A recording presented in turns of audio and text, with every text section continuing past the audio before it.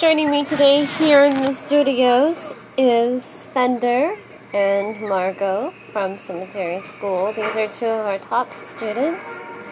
We are going over the Exorcist movie that has some excellent studies of how people can possibly die and what they go through. What we're doing is exploring how their afterlife is affected from what they went through in their regular life before they passed away. The events that led up to things are not always pretty, and we know that this movie is not, anything other than a movie and a great storyline. So we're enjoying a glass of sangria together with it here in the studios. I got Margot sitting here watching. Fender is going, "Where's the sangria?" And we're just gonna clink away and have some more. We hope you enjoy this segment. And as always, don't forget your famous movie quotes.